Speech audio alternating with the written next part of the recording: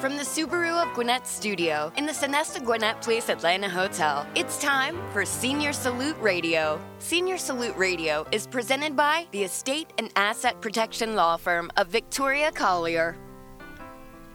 And hello again, everybody, and welcome to Senior Salute Radio, presented by the Estate and Asset Protection Law Firm of Victoria Collier. I'm Mike Salmon, alongside our host, Victoria Collier. And Senior Salute Radio brings timely information to leading age boomers and seniors, addressing the issues of aging, caregiving, and maintaining quality of life. And today we're going to be discussing business planning and succession planning for seniors, Victoria. Yes, that's right, Mike. I have been seeing more and more business owners who are aging and they're not sure how to plan their estates or what to do with their business as they get older and either want to retire or need long-term care, or they're concerned about dying. Okay, so I'm assuming then that business planning and succession planning for seniors would be different than for other business owners.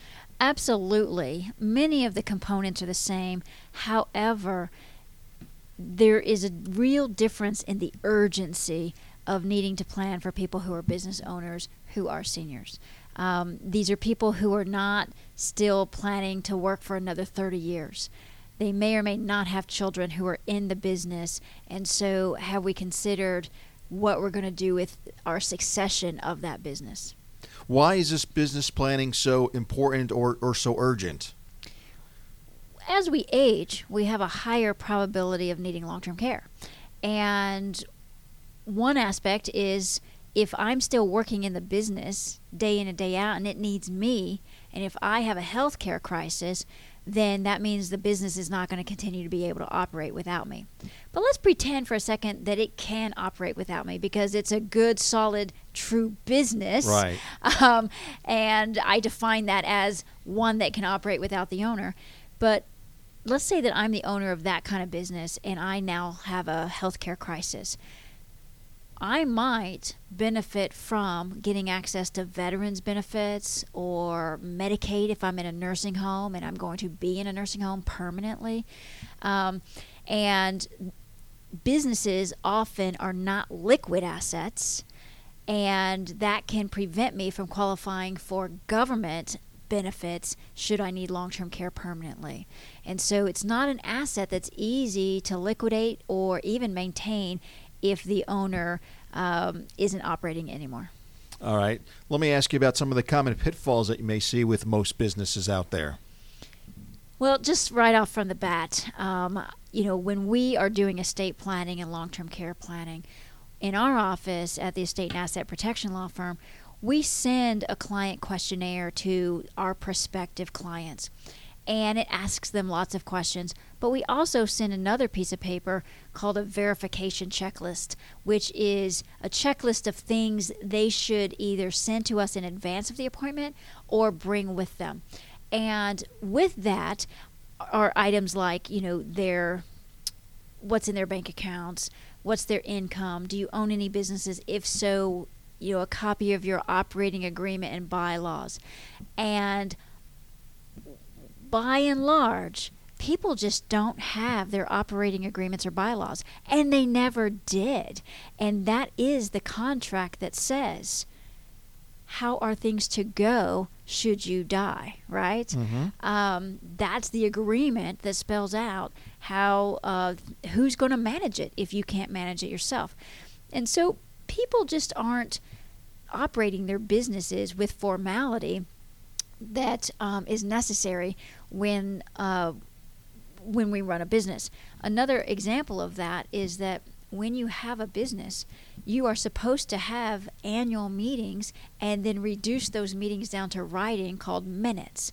And when we don't do that every year, then your business is actually really vulnerable to lawsuits.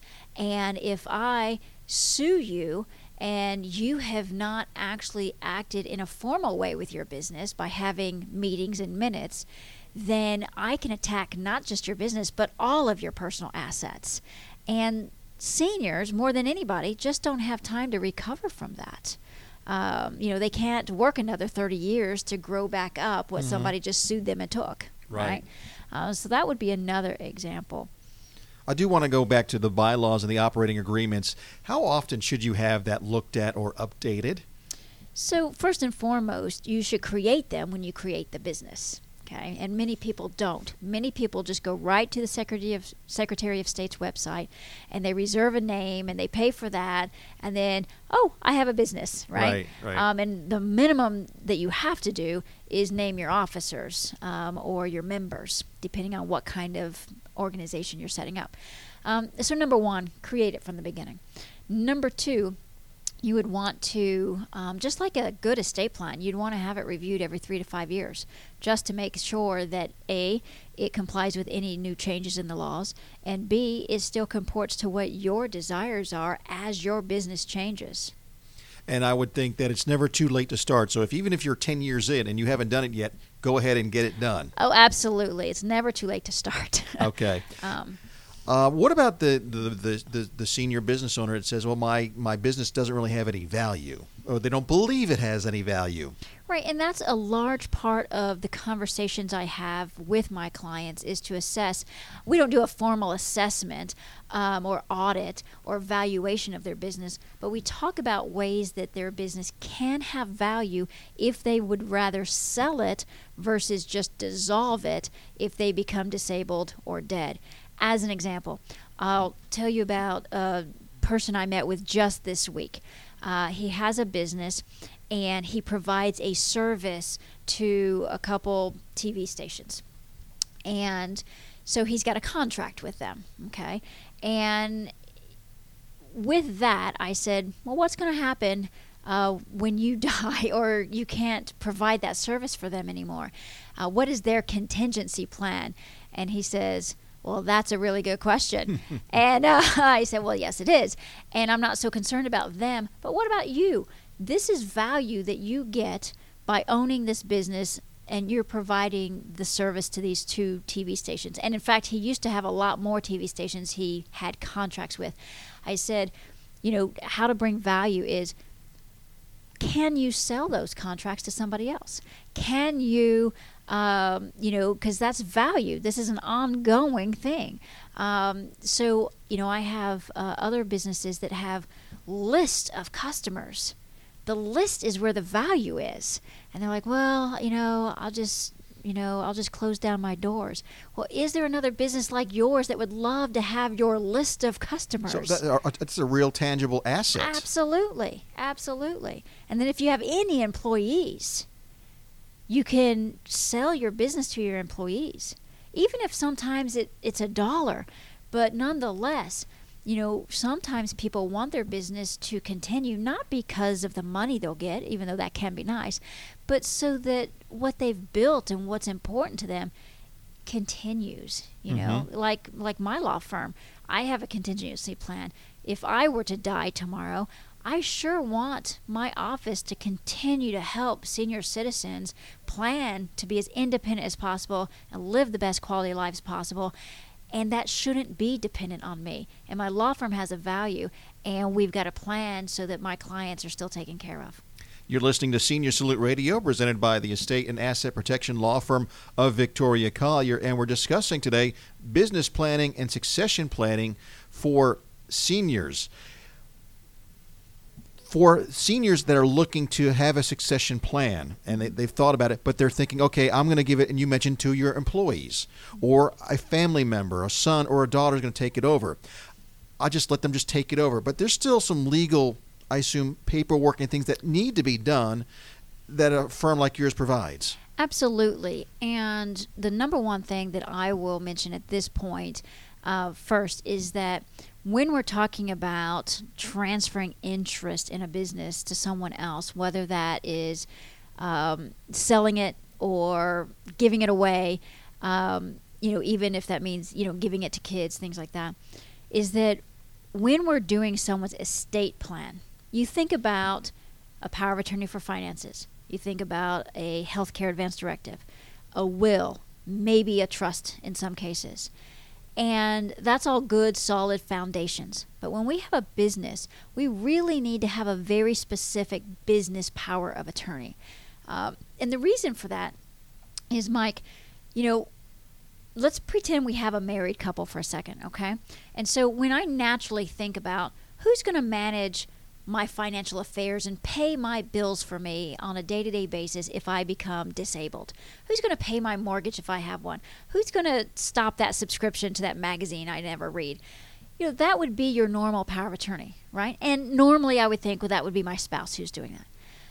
But let's take the situation where I have a business and my spouse doesn't work in my business. My spouse wouldn't know the first thing about my business, right?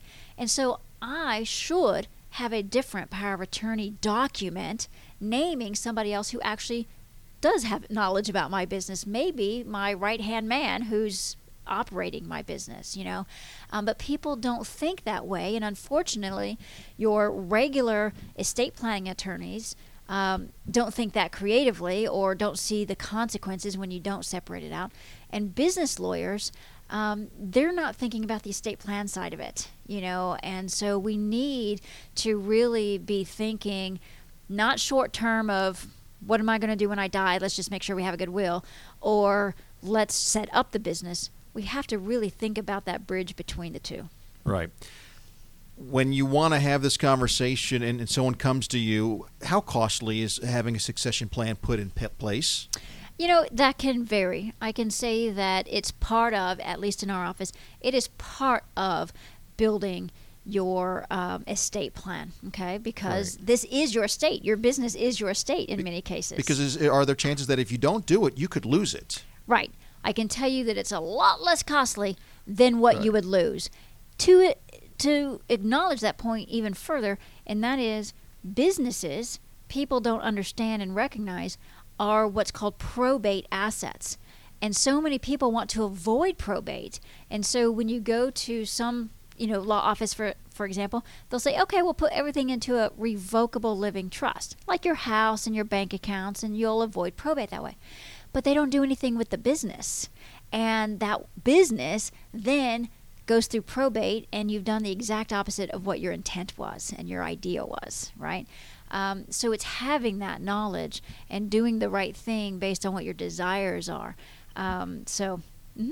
When you're talking about a succession plan or a business plan, I'm not a senior. I've got my business going. I'm in my late 30s or something. I mean, when should they start having these conversations? When they have a business. Okay. Because things don't happen to just seniors. Things happen to all of us. We all live. And when we live, both wonderful celebration type events occur, and those things that challenge us occur as well. And so if you own a business, then you should protect it. There's different ways. There's financial protection, such as having insurance. So if you are sued, the insurance company pays and your business still has all the money or the asset. There's legal documents that help protect it, and there's business documents that help protect it. So I would say if you've got a business, you need a plan. Right. And who's going to take care of that when you can't? I'll give you a couple examples that I'm working on right now. One is a gentleman who has owned a business for 20 plus years, and it has ongoing royalty type income. Okay. Well, he is in the process of dying right now. And so he has located a buyer for his company. Mm-hmm. And the buyer's paying $1 for the company. And in exchange, he's getting all of the materials that create those ongoing income, right? And so the buyer had a lawyer who drafted everything up, right? And you think, what's the big deal? I'm only, he's selling it for $1, so what difference does it make that the contract has in it? Well, it makes a big difference because he has a spouse who's going to continue to benefit from some of those royalties. And so I looked at the contract, and there's some things in there that are very contrary to what their original intent was. And so, we're dealing with that. And, fortunately, if he dies in this process, two things. One, while he's, not capable of operating, his spouse has power of attorney for that, which is very necessary. Number two, if he passes away while this is happening, It will go through probate, and she will have to open a probate estate, which is my understanding. This is the only probate asset they have currently. Just for the record, I did not do their estate planning. I just came in here at the last minute to assist with the sale of the business. But that's okay, because then the spouse can be the executor and continue with that contract. And this has been going on for a while, and yet it may not even be done before he dies. And so that's the thing, is we can't just wait for the crisis, right? Right. Because it might speed up a little faster than what you're going yourself. That's one example. The other example I have, which to me is a more real example from what we see day in and day out, and that is, I have a client who owns a business, and it's a multi-million-dollar business, and she's a single female, has multiple children work in the business at different levels. Some of them are what we call C-suite, your executive level. Some of them are not. They're at lower levels. And she does not have a will. She does not have a business plan on what's to happen if something happens to her. She does have health issues. We're trying to, how I'm involved right now is we're trying to do protections of the business from outside creditors at the moment. And so when I raised to her, look, we really need you to have an estate plan. We really need you to talk about who's going to manage this if this unknown health issue you have. Right. She's just asking for trouble. Right. And the problem is she can't do the any, miny, miny, mo who gets the authority, because she doesn't want to hurt anyone's feelings.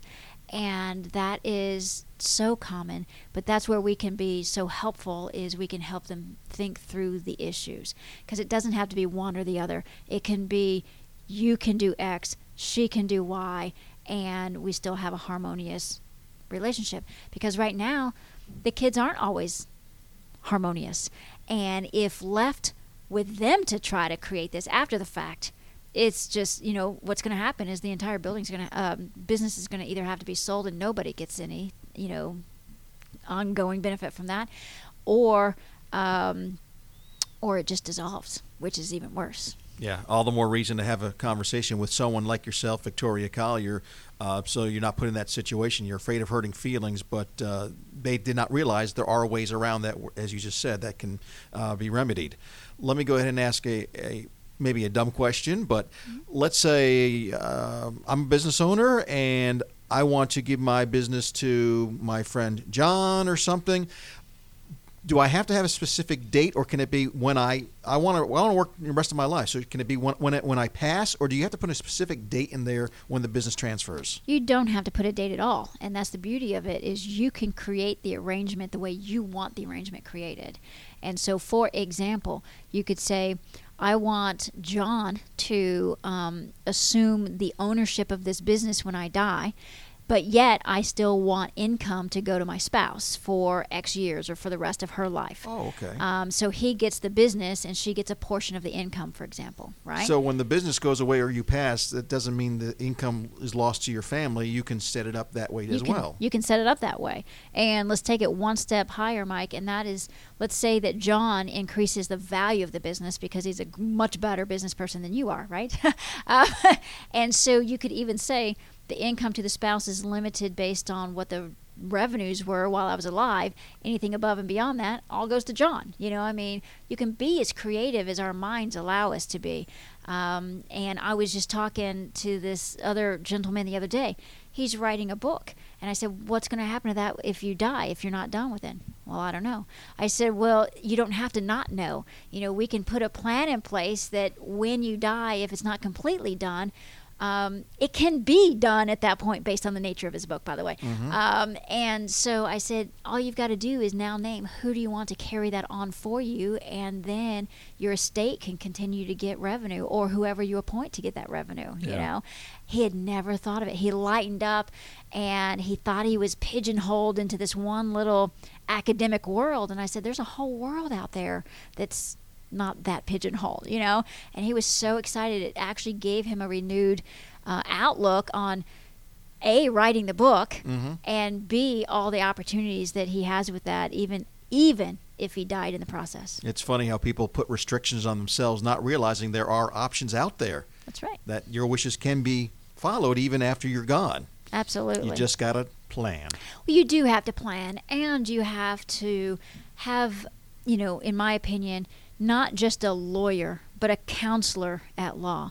And the big difference is lawyers focus on the law and let's just get the paperwork together to meet your basic need. A counselor, a true, real counselor, is going to get to know who you are, what makes you tick, and create a plan around that through conversation and through counseling on what's available to you. This is Senior Salute Radio, brought to you by the Estate and Asset Protection Law Firm of Victoria Collier. Great information today as we discuss business planning and succession planning for seniors. For those that would like to find out more, how can they get in touch with you? Well, our website is a great place to get information, and that is www.elderlawgeorgia.com. That's elderlawgeorgia.com with Georgia spelled out. And our phone number is 470-235-7848. That's 470-235-7848. Any final thoughts, Victoria, as we close out the program? I would just say that for anybody who owns a business, specifically if you are 55 and above, and if you haven't had these conversations or not at the depth that I'm talking about, it's time to plan. They say that, if you don't plan, then, the state will plan for you. Yeah. We all have the opportunity to actually create the future that we want to see, even if we're no longer here to see it.